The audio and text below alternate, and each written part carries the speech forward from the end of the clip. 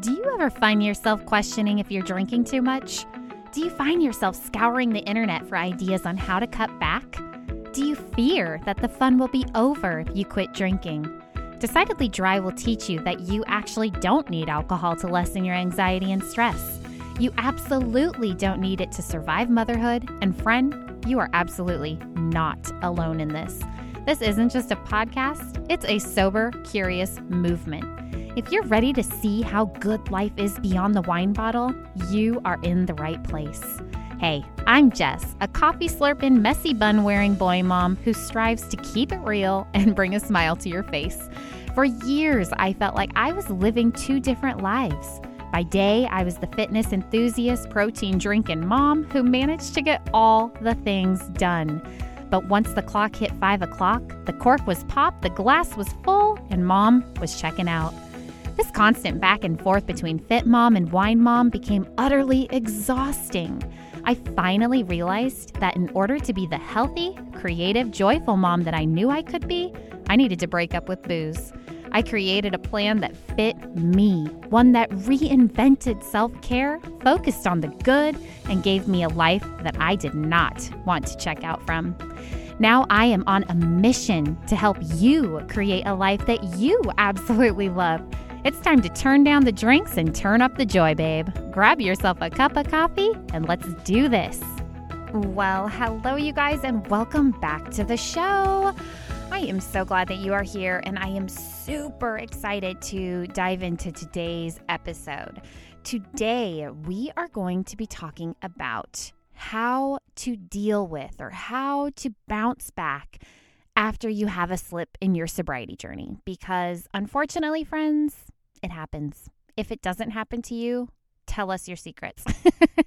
But in all honesty, these slips, these hiccups, these relapses, these setbacks, whatever you want to call them, they happen, okay? It's life. But today, I'm going to help you prepare. I am going to give you 4 ways on how to deal with them, okay, so that we can keep racking up those dry days. But before we get to today's episode, did you know that I offer healthy habits and sobriety coaching? We can really work through all these barriers you're having and growing in your sobriety journey together. If you've been looking for an upbeat, positive person who can guide you to more dry days, just saying, I could help you. It could be a lot of fun. I'd love to get on a 15-minute completely free call with you to see if we'd be a good fit to work together and to just kind of work through and identify what some of the roadblocks are that you are facing. These are a great way to see if we are a good fit together. There are no strings attached, and I have 3 calls available for the month of March. So email me immediately if this sounds appealing. My email address is decidedlydry@gmail.com. It'll also be in the show notes, and just book your call today. It'll be so much fun. Okay, let's get to today's episode. So a slip, a sip, a relapse, a setback, whatever you want to call it, it is one of the most frustrating experiences when you are trying to live alcohol-free. Am I right? It can leave you feeling humiliated, ashamed, angry, and almost cause you to feel like you should just give up. Like, I guess I'm a failure. Can't do this. Oh, look, I failed again. Might as well just have another one. I've been there. I have so been there. To be honest, I had gone about, over 100 days without a single sip. And you know what? Most of those days, most of those alcohol-free days, I felt confident. I was excited. I was like, oh my gosh, this is the new me. I'm not drinking. I am doing it. It felt really good.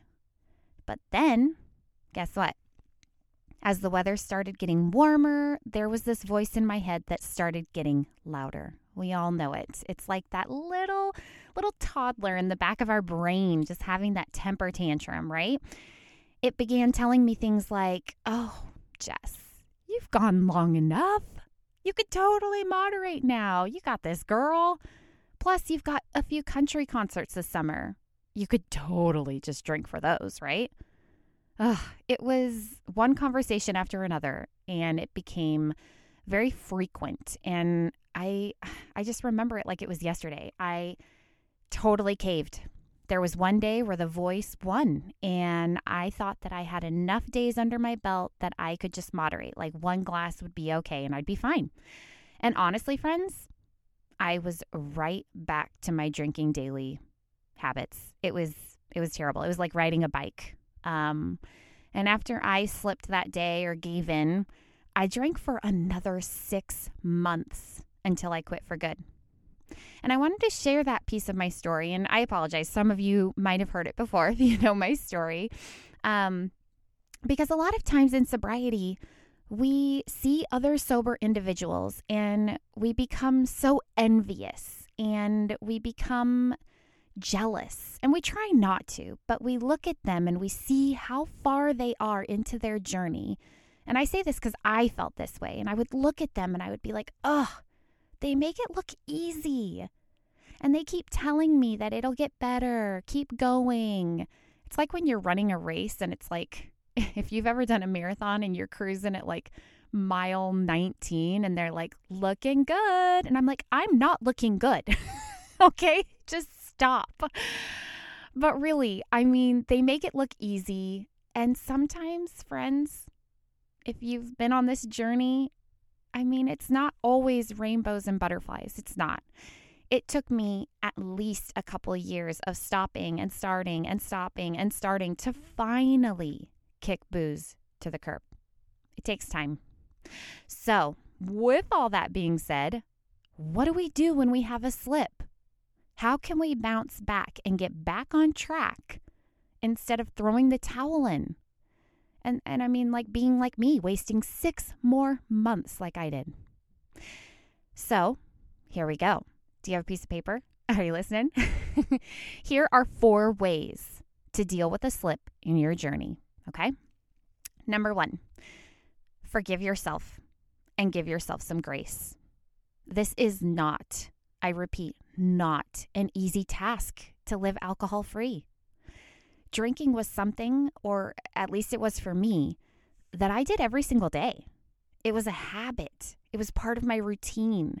It was ingrained into my brain that this substance was my self-care. So friends, it most likely isn't going to be something that we solve overnight. If you have a slip, I encourage you just to accept that it happened, forgive yourself, and remember this, a slip does not erase or undo any of the sober days that you had before. After a slip, you have not unlearned all that you have learned. You have not unchanged all that you have changed in your life to support your recovery, okay? I don't encourage slips, but again, if it happens, you need to forgive yourself. Number 2, find the lesson. Falling off the wagon it's a learning opportunity.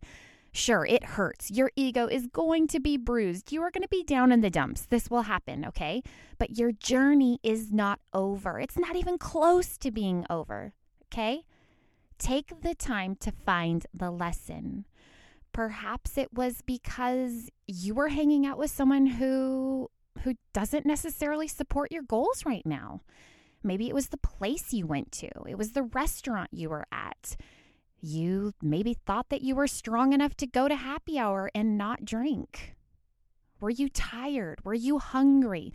Were you dehydrated, bored, stressed? The list goes on. This can be such a powerful tool, though, friend, to really take a minute and identify who you were with, where you were, what you were feeling, what season it was, what day it fell on, what was going on in your head and in your heart. I think you get the picture here. By pinpointing these things and maybe journaling, doing a big brain dump on them, hopefully and most definitely can help you avoid it happening again. Okay? All right. We're moving on to number 3. Make a plan and get back into a routine. Once you have forgiven yourself and you figured out why you drink, now comes a very, very crucial, very important piece. Make a plan. In my opinion, now is the time to pull out that old sober toolbox, okay, and utilize all the things in it, or maybe add new things to it. You need to reconnect with your sober people. We know how important community is, okay? You need to connect with them for accountability. Tell somebody what happened. Hey, man, I had a month of alcohol-free days, and then I thought I was strong enough. I was hanging out with the girls. They all were having wine, and I caved. Sometimes just verbalizing it, getting it out there into the world, talking about it is so powerful, because then you have somebody that can see how important this is to you. And hopefully they can become your accountability partner, okay? So that they can help you through these things and maybe give you advice on, you know what, sis? I don't think you should go out for a while. Like, maybe it's time to just stay in and read a good book or learn how to do some sort of new hobby, because I don't think that you are strong enough in your sobriety, which is okay, to maybe go out and feel that temptation, right? Some other ideas. You can listen to some sober podcasts, okay? You can read some of the Quit Lit that's out there.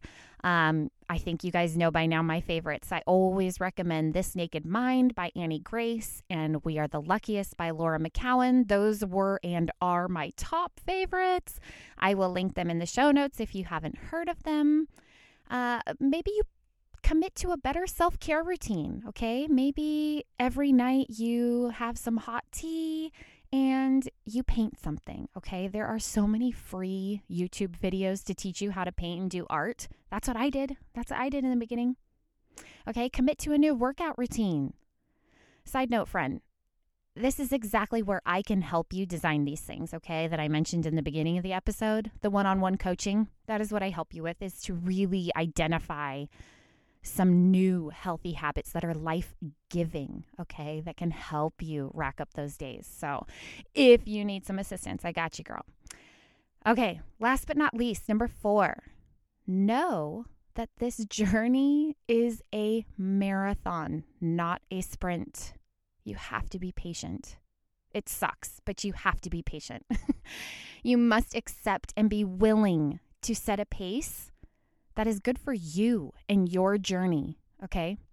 Everyone recovers at their own pace. For some, it may be a short time, and for others, it could take years. I celebrated 3 years last December, and honestly, my friends, there are still days when I feel like I still don't have all the answers. True story, okay? The biggest thing that I try to remember is that, honestly, just to take it one day at a time. I know. Don't roll your eyes. I know it's cliche, but it's pretty darn true, okay? So if you just commit to not drinking today and say that every day, they're going to add up, okay? I also like to pause and always remind myself of my why, okay? We talk about this a lot, but I like to remind myself that literally every area of my life is better when I'm not drinking. Can you agree? Okay, so what did we learn today? Your 4 ways to deal with a slip in your journey. Number 1, forgive yourself and give yourself some grace. Number 2, find the lesson. Number 3, make a plan and get back into a routine, okay? Number 4, know that this journey is a marathon, not a sprint, and be patient. There you have it, my friends. I really, really hope that these 4 ways help you get back on the wagon and continue down this beautiful, amazing path to an alcohol-free life. Are you in? Because I am so in, and I'm thrilled to not be drinking with you. I will see you guys here again next week on Thursday. And again, if you have not joined our Facebook community, you guys, you gotta head over there and join. We post mocktails. We talk about all things sobriety, and it is for women only, safe place, positive. It's just turning into a really, really, really great community. So, all right, my friends, have an amazing day. I believe in you. Thank you for pushing play, and I will see you next Thursday.